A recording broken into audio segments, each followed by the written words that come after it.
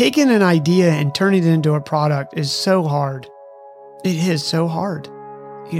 I think for me, executing on an idea and actually being able to see it come to life on the screen and solve a problem, that's rewarding, for me. Obviously, it'll be really good to know if we can make money and have a low churn rate and build a business out of it. But, so far, just being able to accomplish what we have accomplished, I feel good about that so far. This is Brandon White. I'm the co-founder and president of FileFinder.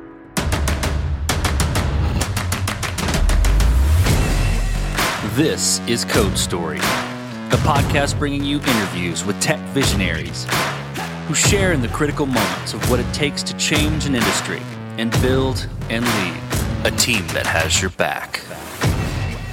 I'm your host, Noah Labhart, and today how Brandon White created the platform for you to search in one place for all your cloud-based files.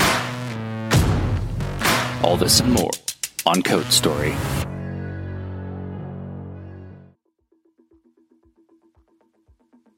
Brandon White started his career from his passion for fishing.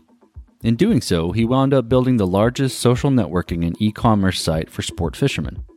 He got to travel around the world, fish all over, and do some amazing things with this company. But honestly, he got burned out on the sport and doesn't fish much anymore. He tells people today to be careful when people are following their passion, because romanticizing a career doesn't always work out for everyone. And just because people aren't overly passionate about something but are good at it, they should go after it anyway to help them buy their time for their passions. The genesis of his current venture started with his wife, who manages a family office. At one point, she was switching accountants, which required the transfer of a massive amount of documents, the bulk of which was an email. He thought that there had to be a better way to find these documents across accounts in the cloud. This is the creation story of FileFinder. So FileFinder is effectively a search engine that helps you find files you know you have but can't find faster. And, this has been a problem, a challenge in technology for decades. And the genesis of it, candidly, is that my wife manages a family office, and as it turns out, she's done it for almost 2 decades now. As it turns out, you rotate, I'm going to use that word lovingly, you rotate lawyers, accountants, financial advisors, money managers, every 3 to 7 years, maybe 5. I'm estimating here from living with Yvette and watching her. We've been together for 25 years, and she was switching accountants. And when you switch accountants, you basically have to transfer every document that's ever been involved in, in managing a family office. You're managing all sorts of things. You're managing the money. You're managing multiple companies. You're managing multiple real estate assets. In some cases, you're managing jets and hangars and all these things. Well, all of those things have paperwork behind them. And as a human, you start to organize those things, or you tell yourself you're going to organize these things, and you start out with a really robust amount of energy and say, I'm going to put everything in this folder, I'm going to put this in this folder, and this in this folder.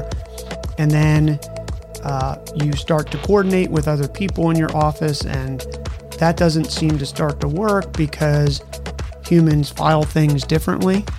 Unless you've sat down and done it on a whiteboard and been really strict about it, which I don't care how good you are, rarely happens. And then emails start flying, and then you start a Slack channel, and then you have a text message, and the list goes on here. And she was struggling. And most of her stuff is in email. And just finding the files in the email was taking her, I'm not exaggerating, days. Because if you can't find something, you have to remember who sent it to you. And then you have to sort by that person. Then you have to sort by the attachment. And then you have the attachment in the email, and then you have to start clicking. And I'm sitting there watching her struggle, and I had started a company that is still in business but didn't work out initially in our initial target market called Zeus, which was an automated CRM that could organize things without you doing anything. And then we went into the government, which was a really interesting experience. But coming back to this idea, I had been thinking about search for a long time, and I finally said, I'm sitting there watching her struggle. I was like, this maybe, is 5 years ago. I'm estimating, maybe it's 3. You lose track of time. But I was like, this is just absurd. We are, decades into modern technology, and we still can't find things we know we have faster. We're still struggling. And I broke it down, and she's like, if you could build something like, let's build something like that. And I started chasing that idea, and as it turns out, humans can't use Boolean search.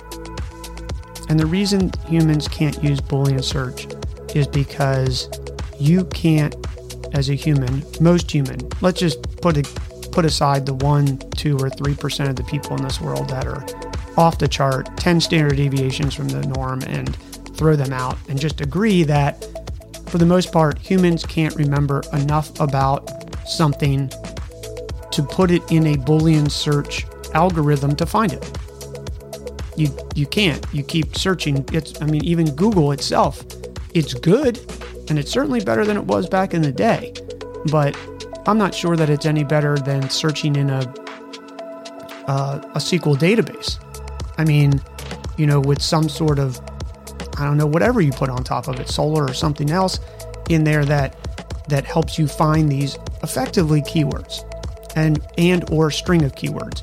And most humans don't even know how to use the Boolean search as it relates to using quotes and or things like that. It's just, my mom doesn't.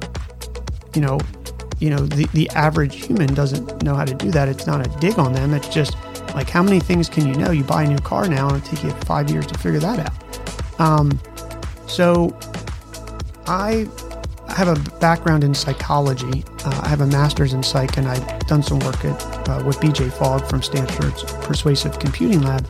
And what I've come to realize is that as a tech nerd, you build things that you think can work and help humans, but humans actually may behave differently and think differently. So what I realized is that humans can't use Boolean search because they can't remember. But what can you remember? And what you do remember is people, places, time, topics, and groups. So why can't we just search by that? Because effectively, that's how search happens in e-commerce. From the day that I started e-commerce in 1996, we were putting a navigation panel on the left-hand side. We were categorizing things from the high level and then down. Clothes, men's, women's or women's, shirts, pants, underwear, outerwear, accessories. That's how it's done. But Boolean search doesn't work that way. So, but what if you could organize data that way? So that's what we set out to do at FileFinder. And it's if you and I are having coffee in Palo Alto off of Sand Hill Road at the Starbucks there, but I can't remember your name and I can't remember your company, but I can remember the location, then you can find it.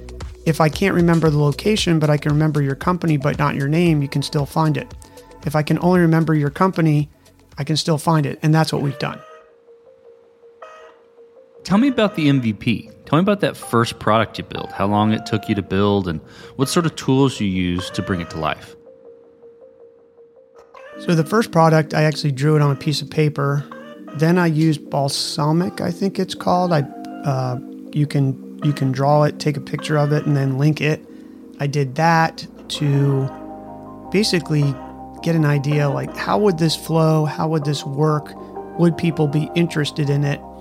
From there, I designed the front end and the flow.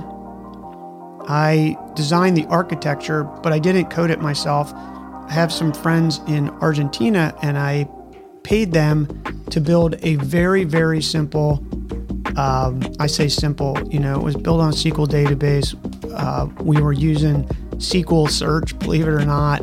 It was more hacked on the front end for the design to accomplish the front end UI to accomplish what it needed to accomplish, and then just doing calls that we were hard coding into that code. And I ran it by, took that thing, and it was, the challenge with this, Noah, is that security is of the utmost importance, because the files in this case that you're pulling out of wherever you're pulling them out of, let's say email in this, can be confidential. And if that thing gets hacked, you're in big trouble and your company's probably over. So I did release it to a small group of friends on social media that I knew and I personally reached out to. I kept track of them. There was probably, looking at that Excel spreadsheet or Google Sheet, it was probably 75 or 100 people, no more than that. And I basically just did the interviews and said, hey, try this. I told him it was not completely secure, but it sat on our servers. It wasn't quote unquote certified by Google because we were integrating with Google Gmail. And that's where we went. And then once I felt like there was a need, I don't think it takes that much validation to figure out that people still can't find their stuff. But I still wanted to validated it. And even though I had done a few companies, I wanted some structure. So I went through the free Y Combinator program with the idea that I was going to get into a flow, get into a basically homework assignment every week. And I was going to find a CTO co-founder, mainly because I can't code that well anymore. It's been a long time. I shouldn't be coding really. And I'm more the architect. It's not that I don't understand it. It's just that, it's not what I do every single day, and that's what we needed. So I was really grateful to find a co-founder here in the Bay Area who, he said, now you can imagine, as a tech person, I know this, and I'm sure you know this, and the listeners know that, you get hit up by a million quote unquote business people who have the great ideas, not a ton of background in tech, and they want you to build it. And so I understood from being in that seat, and Sergey said, he's like, send it to me. I was like, okay. So I sent it to him. I said, look, it's not secure, but download it and try to find some stuff. And he found things that he didn't even realize he still had. And he's like, yeah, let's do this. So we had not met to that point. We met for coffee down in San Francisco. And we then, one thing I've learned, and I know this isn't necessarily pertinent more on the business side, but you got to have a discussion about ownership from day one.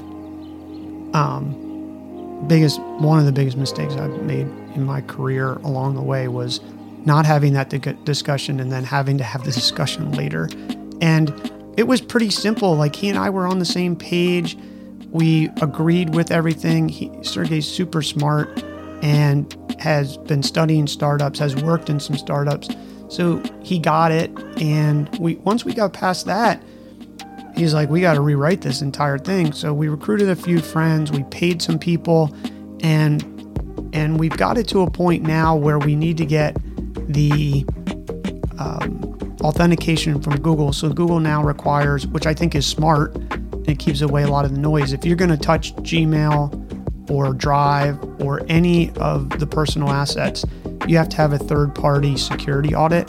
And I think it's SOC 2 or SOC 1, but it's it's not expensive in the realm of life and startups, but it can run you $15,000 to $25,000, and that's really where we are today. And I think we're struggling with how that's going to happen. Whether we're going to pay for it, do we want to raise money? There's always this inclination, like especially living in the Valley, everybody's like, raise money. And I've raised money, and I think raising money is good for companies when they're ready to raise money. But I've also learned that absolutely nothing happens as fast as you've planned. If you raise money too fast investors, and rightly so, are on a timeline, especially if you raise, angel investors are going to be a little bit more forgiving, but if you raise money from a venture fund, they need to be in and out in 7 years, their fund's 10 years, depending on where you are. I'm saying this lovingly as a former VC. You've got to understand their perspective. So when you take their money, and there are a few firms here in the Valley and around the country that are understanding on a longer term basis, but for the most part, they're racing against their IRR. So I think right now we've talked about crowdfunding and doing things like that. We've talked about just putting up the money ourselves. And then I think the one thing that we all realize who are involved now is that once we do that security audit, it's time to go, because we have to do that audit every year. And I think we need to make sure that we have the time to jump into this thing, not, as much as possible to say, hey, we're going to get it out there. The good news is that along the way, Sergey has been, and a few other guys have been, and women have been working on totally redoing the code, getting it fortified. It'll pass the audit now. And I've been working on the marketing where, we have over 15,000 people on an email list that we can sell this thing to. And I think that's just as important as the code on the business side, is actually having built up an audience that you can get it out the door. Because if you don't get it out the door fast enough with enough traction, people are going to get discouraged, including yourself. And you don't want to quit because you're discouraged when the product could still be good and still be solving a big problem. You just haven't gotten there. So after that point, you've got the MVP, you are moving forward, you're making decisions. How did you progress the product from there and mature it? And I think way I want to frame that question is, how did you build your roadmap and decide, okay, this is the next most important thing to build for FileFinder? That's a really great question, and I think a piece that people overlook and that Sergey is absolutely diligent on, and he has forced us to actually get into, I think we use Draw.io or one of those programs, but we actually graph it.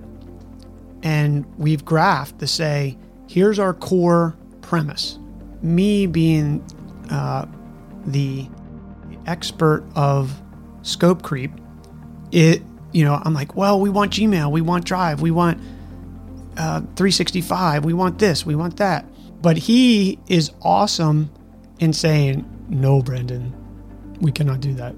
And, that's what you need in a partner. And you also need that openness that the other person doesn't get their feelings hurt or upset. And we literally have graphed and said, here's our core premise. Here's our first step that we want to take.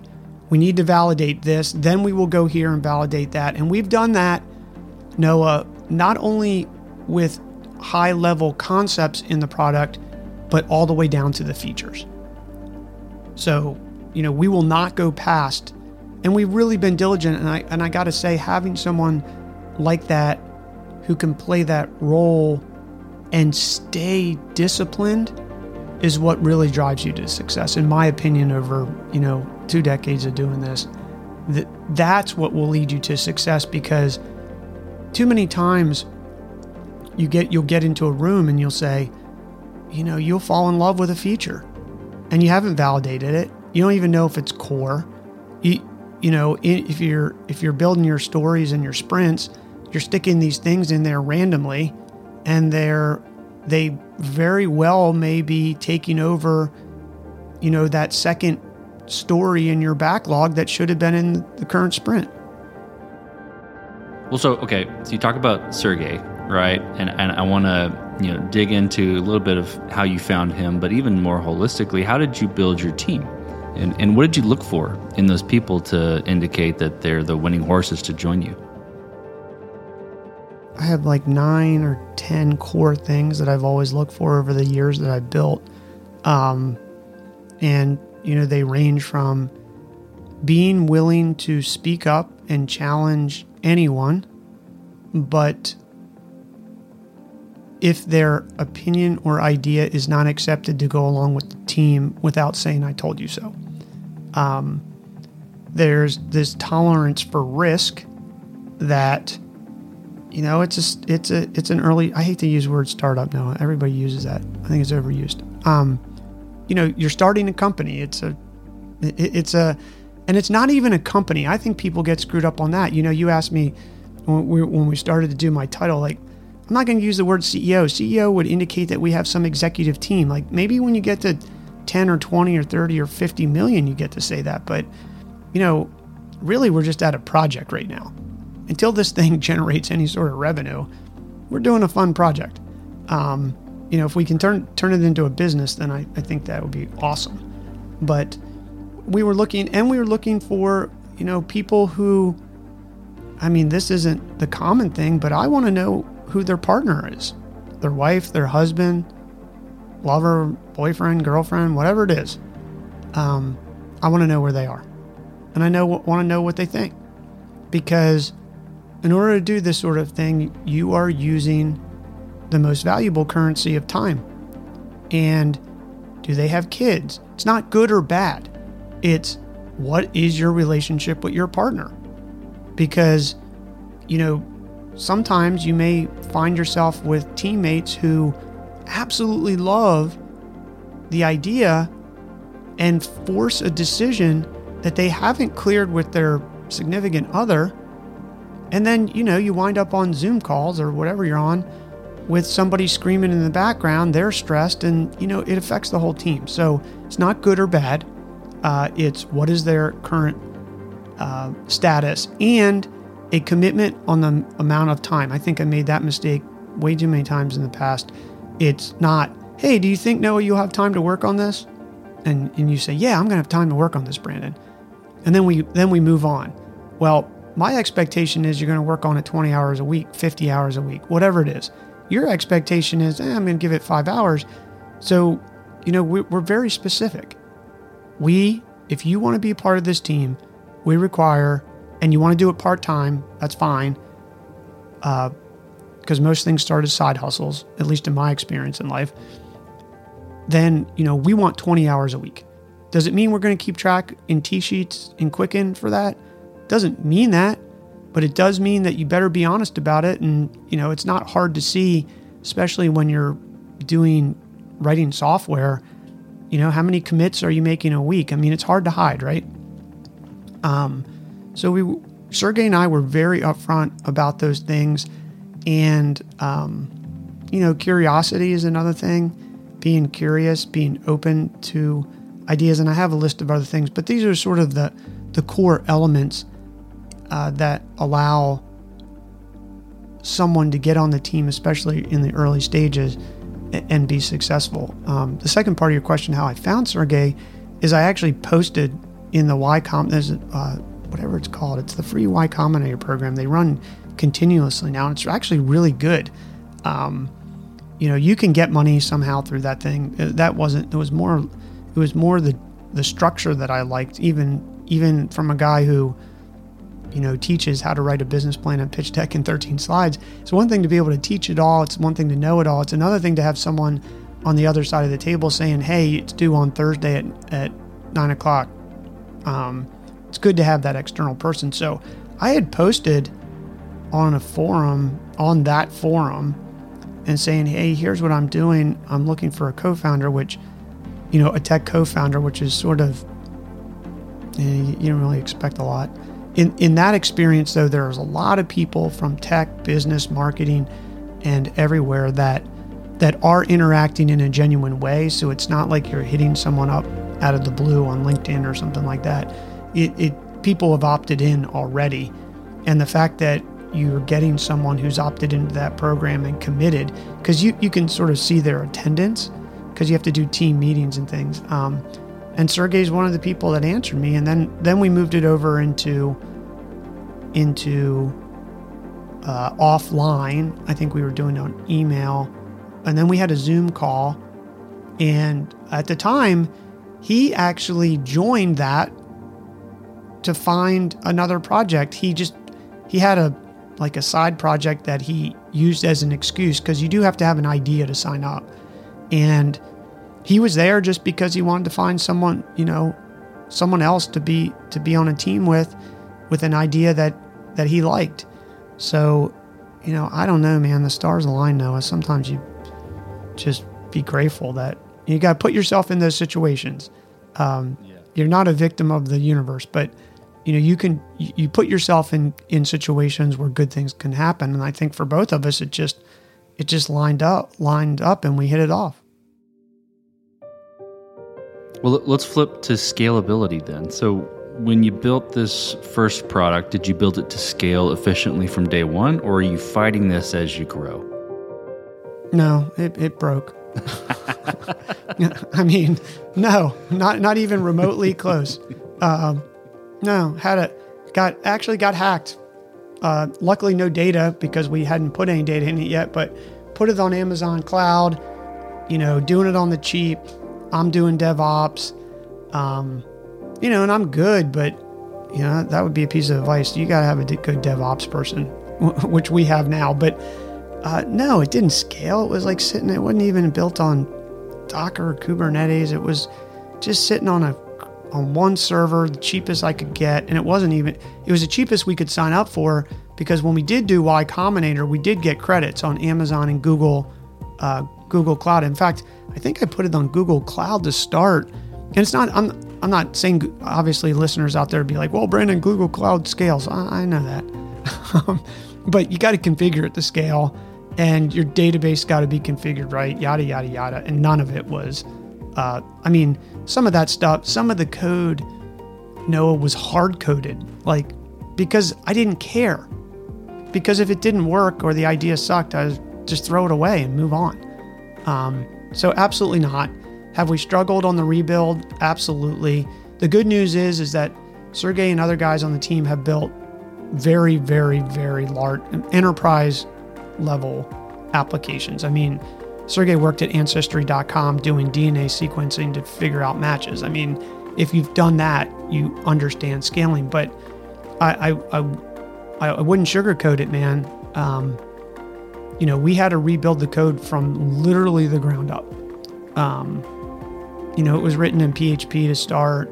I'm not saying that's good or bad. I'm just saying, for an enterprise grade product that you're going to be dealing with millions of attachments and processing. One of the things for us, Noah, is processing. So I don't know. I looked in my email box this morning. I think I got 83,000 emails, mainly because my philosophy is I don't organize jack, because if you have a good search thing, you can find it. Plus, it just takes so much time. But imagine processing my inbox and pulling all of those files out of there and organizing them, and processing. If you're gonna read an image and process that image to either pull text or decide if that's a dog, a cat, a car, this is a huge amount of processing power.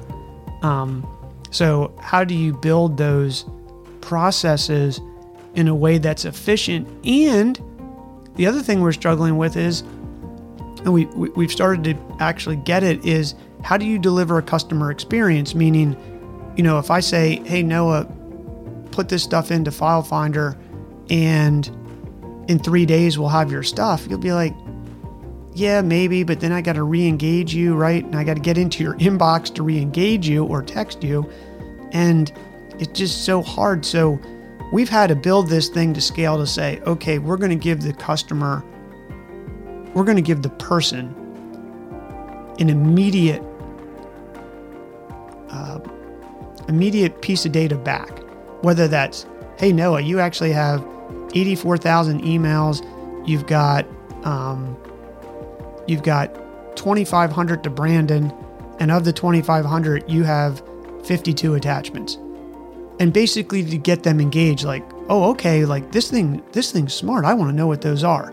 So that's what we've had to really figure out, is how to batch process this and how to do it economically on a per user basis where we're not losing money on every single user. Well, as you step out on the balcony and you look across what you've built with FileFinder, what are you most proud of? that we took an idea and actually created a product. I mean, I don't know why I keep doing this sometimes. I mean, taking an idea and turning it into a product is so hard. It is so hard. And, I think for me, executing on an idea and actually being able to see it come to life on the screen and solve a problem, that's rewarding, for me. I'm looking at things with the glass half full and being positive. I mean, obviously, it'll be really good to know if we can make money and have a low churn rate and build a business out of it. But, so far, just being able to accomplish what we have accomplished on really no money to speak of, I feel good about that so far. Well, let's flip the script a little bit then. So tell me about a mistake you made and how you and your team responded to it. I think the mistake we've made is not communicating enough. I know that might not be the answer you're looking for. I mean, there's like 5 million coding mistakes. let's just agree with that. But I think when we've hit this last roadblock, we probably haven't talked enough among the group to keep the momentum going. And I think that's where we've lost a little steam. And actually, this recording is timely because I was just thinking the other day, I was like, man, we got to get together in person again. And I think COVID, I don't want to blame COVID because we were remote anyway.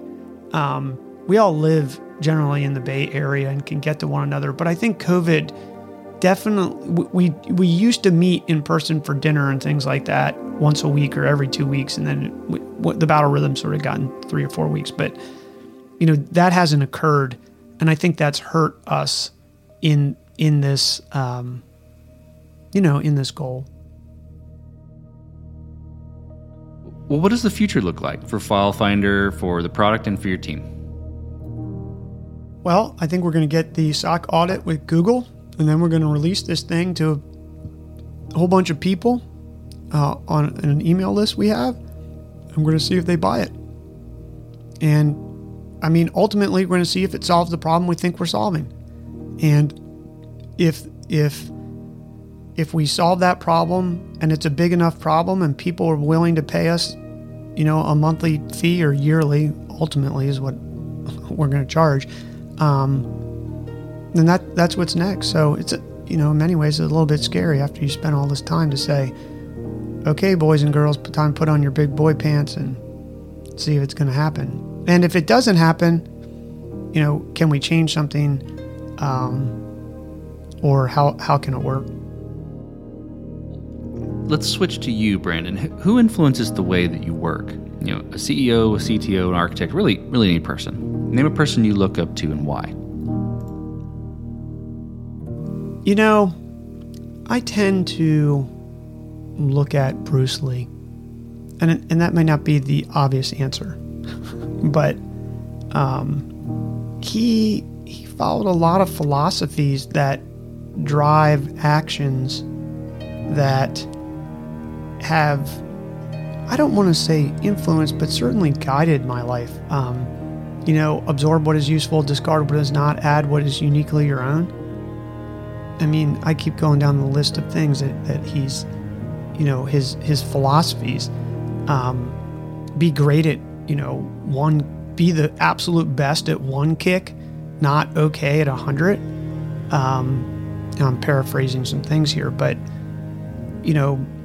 be water, which is overused, but, that's what we have to do when we're building products. Like, if you're not going to adapt and you're just going to, have a hard water line and stay it there, then I wish you the best, but the likelihood that you're going to have to change and in a journey like this is, you're going to have to change.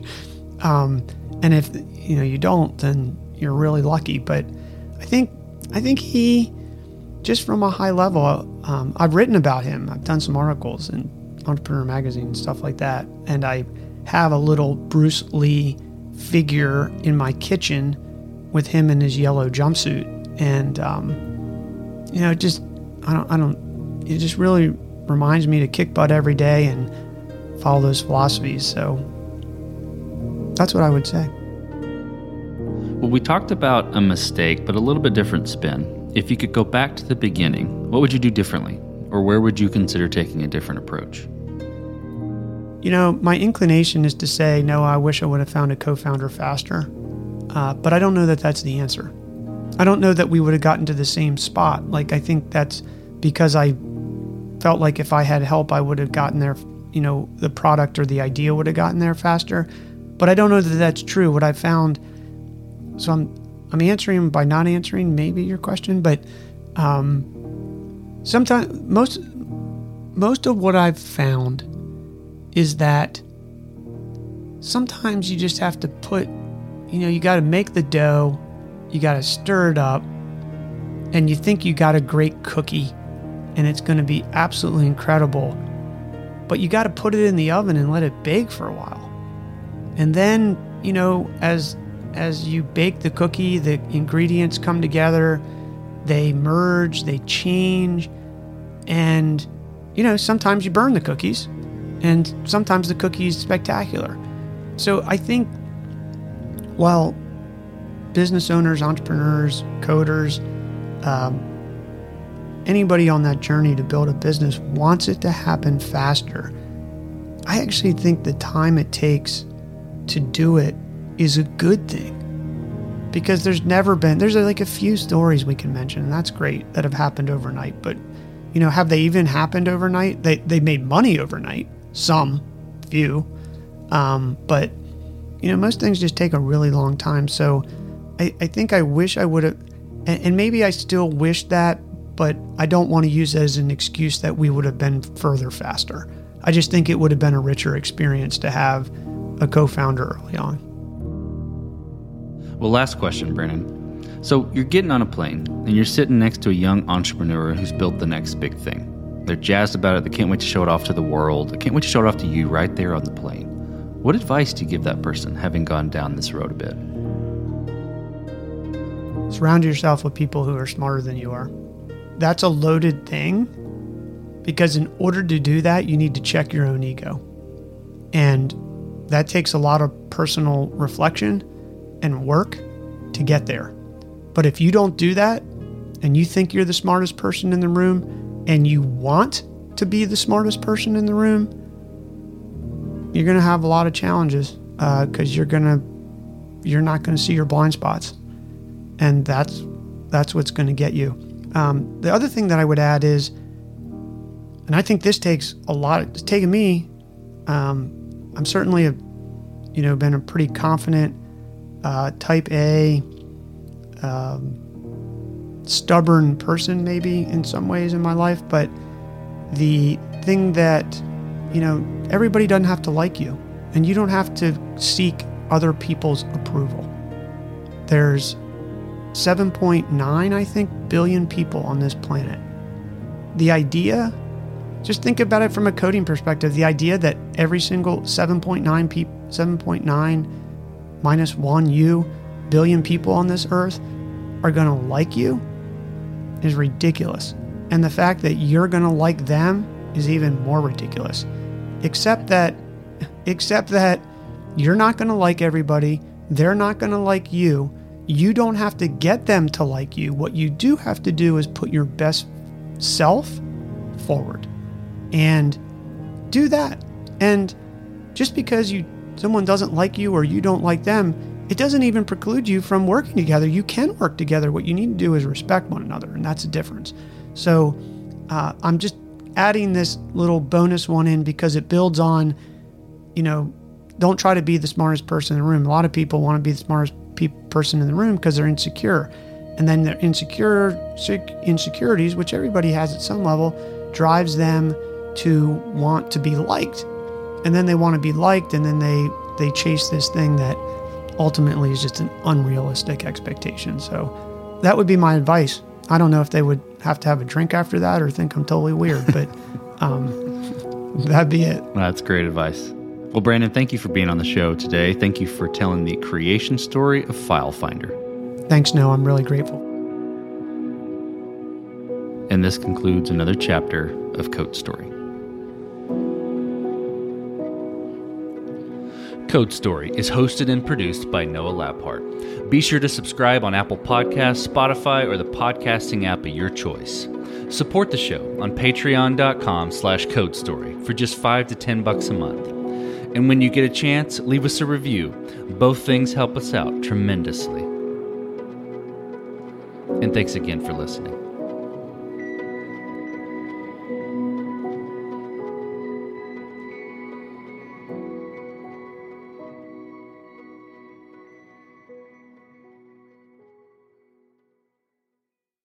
Save big money on everything for your next project at Menards. Spring is here, making it the perfect time for outdoor projects. Suncast storage sheds are an excellent solution for protecting outdoor lawn and gardening tools. They're easy to assemble, and the all-weather construction provides water resistance and UV protection. Save big on Suncast storage sheds. View our selection of Suncast products today in store and on Menards.com.